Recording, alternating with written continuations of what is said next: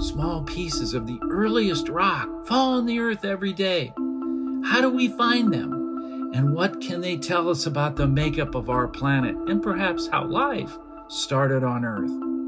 Hi, I'm Jim Green, and this is Gravity Assist, NASA's interplanetary talk show. We're going to explore the inside workings of NASA and meet fascinating people who make space missions happen.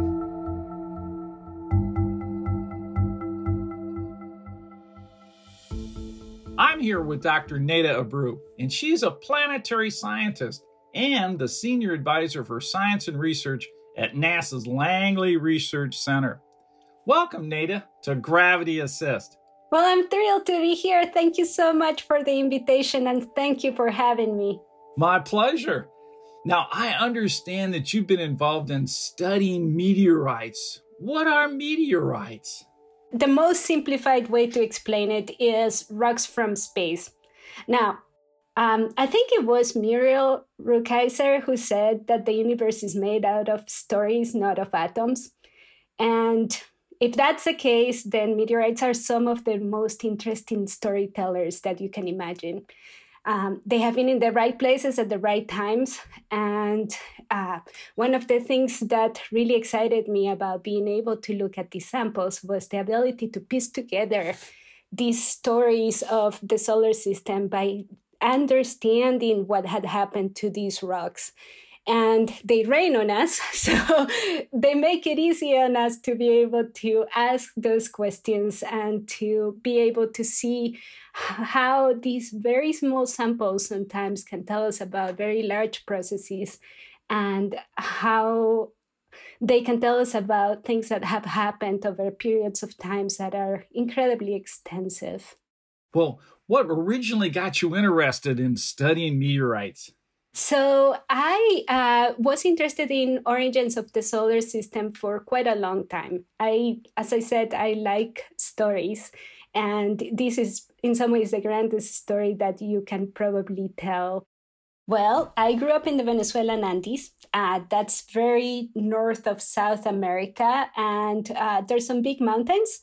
And one of the nice things about being high up is there were some very nice telescopes. Some of the few equatorial latitude telescopes were located in my hometown. So that attracted me to going into astronomy as well.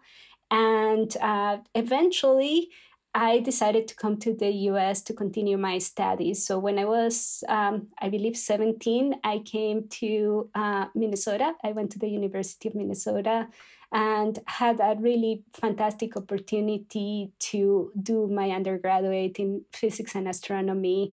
And then I realized that I wanted to have something tangible. And in some ways, being able to have this artifact, this piece of solar system history in my hands, on my desk, being able to go back to the lab all the time and be able to look at these samples. Sometimes I was the first person looking at some of these samples was extremely exciting. Wow. Well, what kind of meteorites do we know about? There's a variety of different types, but at the largest scale, you can subdivide them in different ways. One way in which I like to think about them is there's meteorites that come from asteroids. So those are small planet-like bodies. Then there's meteorites that come from the moon, and then there's meteorites that come from Mars. Other people like to think about them in terms of what they're made out of. So some of them think about them in terms of meteorites that are mainly made out of metals, the ones that have some metal and some rocky component, silicate component inside of them, and some of them that are mostly rocky silicates. So there's ways in which you can cut the different types of meteorites depending on how you want to tell the story. Well, how do these meteorites that you call metals, how do they form that way? So this is one of those very fascinating things about meteorites, and that is that some of the asteroidal meteorites, the one that come from these planetesimals, can come from different parts of an asteroid, right? So asteroids are traveling around. That's how we got meteorites here. And they collide with one another. As they collide with one another, they can break up. And sometimes parts of that asteroid can be exposed that they normally wouldn't, and that they would normally not be available from very large bodies like the Earth or Mars or the Moon. So we can get pieces from the interior, from the metal-rich core of planets, and being able to understand also processes that might be happening in other terrestrial planets. Terrestrial planets are the rocky ones in the inside of the solar system. And we wouldn't be able to get any direct confirmation to our theories and our understanding of the interior of planets without having access to the interior of asteroids. So they're very exciting. Well, I have heard that maybe as much as 100 tons of meteoric material fall on the Earth every day.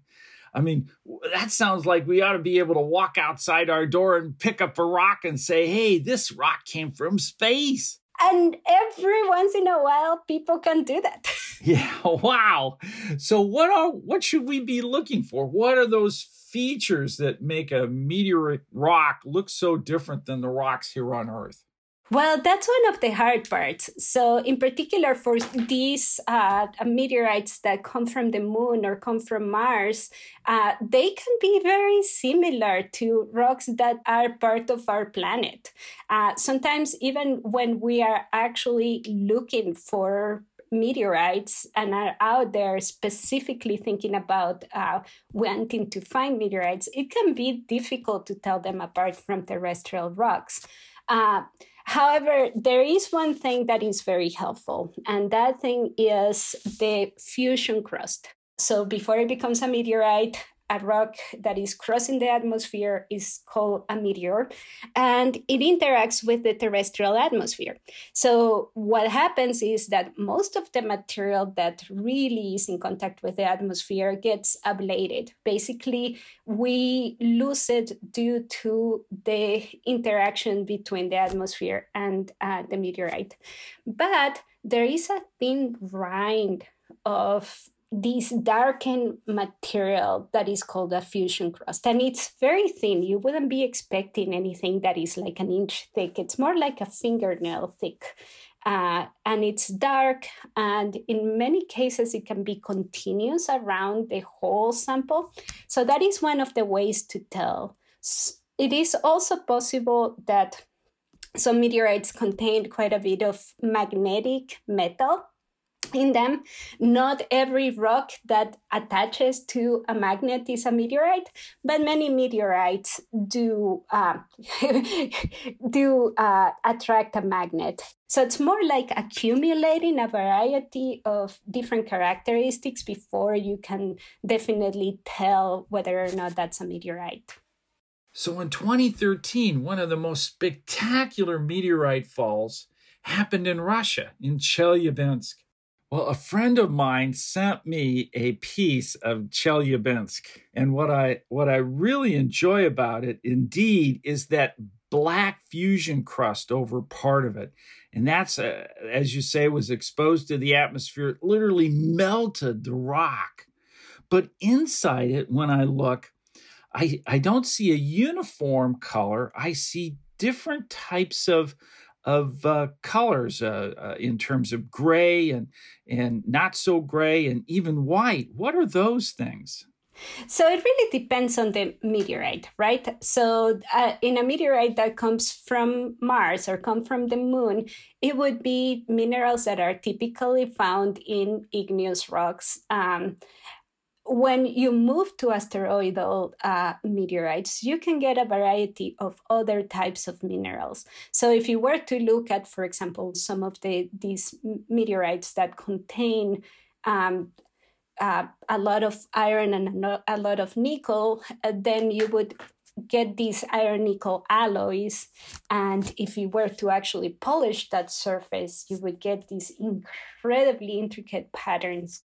So that would be very different from a meteorite that came from Mars or the moon. And then the asteroidal meteorites that come from bodies that never had that core mantle crust structure will have a very different assortment of minerals as well. So the accumulation of these minerals make up the different colors. Mm-hmm. Wow, that's fascinating when you think about it.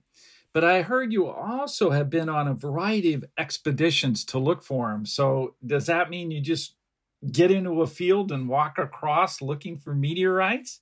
In certain parts of the planet, that is actually a possibility. And one of the most striking places to do that is Antarctica. Wow, Antarctica. Why there? Why there? Well, for one thing, it's easy, right? You have an immense amount of ice and you have black rocks on top of it. In certain parts of the ice, that's all the rocks that you get. So it's extremely easy. You go out, you see something black, that's a meteorite. It's not always that easy to find meteorites in Antarctica, but in the ideal world, it is. So yeah, pretty spectacular place. So what happens then is a group or a team will go down to Antarctica and get into snowmobiles and then cruise across these glaciers looking for the black rocks. So how many expeditions like that have you been on? Just the once. And I have to say, can you imagine anything more fun than doing that? Yeah, riding snowmobiles in the snow looking for meteorites. I understand that would be a blast. How long were you there, and then how many meteorites did you bring back? Oh my God, we got so extremely lucky in my one season in Antarctica. So altogether, you have to spend some time ahead of time in Antarctica in a station called McMurdo, getting ready, getting trained, getting supplies. So that took a couple weeks. Then we spent, I think it was about 7 weeks living in tents in the Transantarctic Mountains. And then we had to come back and pack everything that we had been used and the meteorites, make sure that everything was safe. So altogether, it was a bit over 2 months. So what happened during that time period for celebrating the holidays?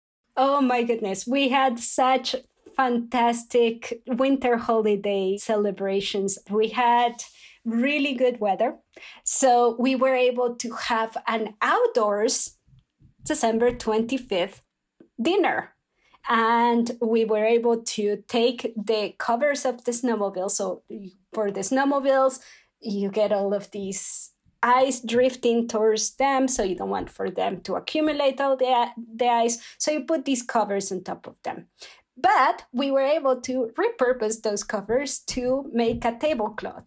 So we had a bunch of buckets, tablecloths from the snowmobile, and we had a little oven. It was a very small oven, but we could use that to make our dinner, to make our turkey. And then we were very excited. We had everything set up for the outdoors part of the dinner, but we forgot that throwing a turkey in the field in Antarctica might be a tad of a challenge. So part of our team just decided we're going to do this. We're going to do this no matter what. So we have this monster thing, try to put it in the oven. There's no way. The turkey is much bigger than the oven. So there had to be a way to take the thing apart. And some of our teammates took a chainsaw to cut the turkey. So I do not know of another Christmas dinner celebration involving a chainsaw preparation of a turkey. You know, as you were saying this, I was thinking, well, if you're going to defrost the turkey, maybe everybody would have to take turns holding it, you know, trying to defrost it. But the chainsaw is a much better way. And how many meteorites did you find? Do you remember? Yes, we went over the 1,000 individual samples. Wow, that was a good season. Yeah. So when we look through our collection and we find perhaps something from Mars and perhaps something from the moon, are we also looking for rocks from Venus or other bodies in the solar system? And do we find them? So there have been some people who have suggested that some rocks that we have in the meteorite collection might come from Mercury. That is a difficult question to answer, right? And one of the obstacles that we run into when we think about how a rock from Mercury might have made it into Earth is that the sun is the 10 to the 30-kilogram gorilla in the solar system, and that is a very large gravity well. And getting that rock from that interior region of the solar system into Earth would be difficult. Now, there's still some open discussion as to whether some samples might come from Mercury. Venus is not as close to the sun, but it has its own set of challenges. We actually don't know all that much about what the surface of Venus, the rocky part of Venus, might be like.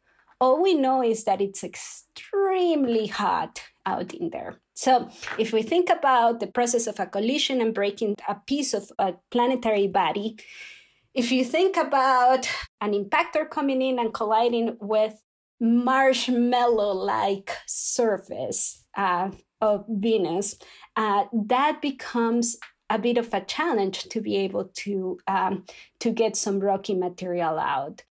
Well, I also heard that you got involved in analyzing some samples from one of the Japanese missions called Hayabusa 2. Did you just get these samples, and what are they like? Well, this is really quite an amazing opportunity. And I am so incredibly grateful to the Japanese team for letting us being part of something that has taken so much time, so much effort, so much dedication from JAXA, and being able to share those samples internationally. But Hayabusa 1 and 2 went to asteroids. So these are the first time that we get samples directly from asteroids. So these missions are the first opportunity that we've ever had to say these samples come from this asteroid, and being able to create a bigger story around how they might have formed. So it's an incredible opportunity. Well, they must also be related in a way to perhaps the development of life or providing an environment for which life could have started. What do we know about their relationship to life on Earth? So we are learning more and more as we go. Over the years that I have been involved in planetary sciences, we really have learned quite a bit about, first of all, the variety of the different organic compounds that we can find in meteorites. We have also been able to ask questions about in what environments they could have formed. Some organics, some people theorize that they form in interstellar medium, so interstellar space. Some of them could have formed in the asteroids themselves. One line of thinking is that those asteroids would give us enough of a high temperature and enough water to be able to have those molecules interact with each other, become more complex. And they also give us surfaces in which those reactions can occur. So some of these minerals can act as catalysts for reactions that are happening, allowing for the more complex chemistry to occur. How that jump from having amino acids and sugars and hydrocarbons in carbonaceous chondrite goes into forming RNA or DNA, that's a big gap, and we're still trying to understand that. That is a very active area of research. But it really feels like the more meteorites we get, the more variety of different environments that we can trace those meteorites to. And now the Hayabusa 2 samples, the Hayabusa samples as well, the more we can understand how this happened, because obviously the organics came with the rocky stuff. So at some point, they had to have been able to form this more complex organic chemistry. Right. So before life can get started, you at least have to start out with all the right material. Yeah. Well, you're currently working at NASA's Langley Research Center in Virginia as the senior advocate for science and research. What exactly is that position all about? Well, if you can find a dream job for me, that would be it. My job is basically find the obstacles that keep scientists and researchers in engineering from accomplishing their goals, and try to find solutions for those, advocate for solutions for those. So when I was thinking about what my next step as a scientist was, I was a professor, I was working on my research. It really felt that the most important thing that I could do was to help others. And this is an incredible opportunity to do that. Well, Neyda, I always like to ask my guest to tell me what that person, place, or event was that got them so excited about being the scientists they are today. And I call that event a gravity assist. So, Neyda, what was your gravity assist? Well, I had an interesting set of events, actually. And obviously, I've had a lot of wonderful people who have really contributed to my position in the sciences, to my interest in the sciences, etc. But if I were to go back in time and go back to that initial moment, there were 3 events that happened when I was a first grader. And that is when I decided that I wanted to work for NASA. So no pressure there. And this was 1986, which was a very interesting year from the standpoint of NASA, very difficult year in many ways. So between January and February of 1986, there were 3 events. One very personal. My great-grandmother, who was very old and had a wonderful life, passed, unfortunately. And there was also the terrible tragedy of the Challenger in early 1986. In the midst of all of these, a comet called Halley was making perihelion.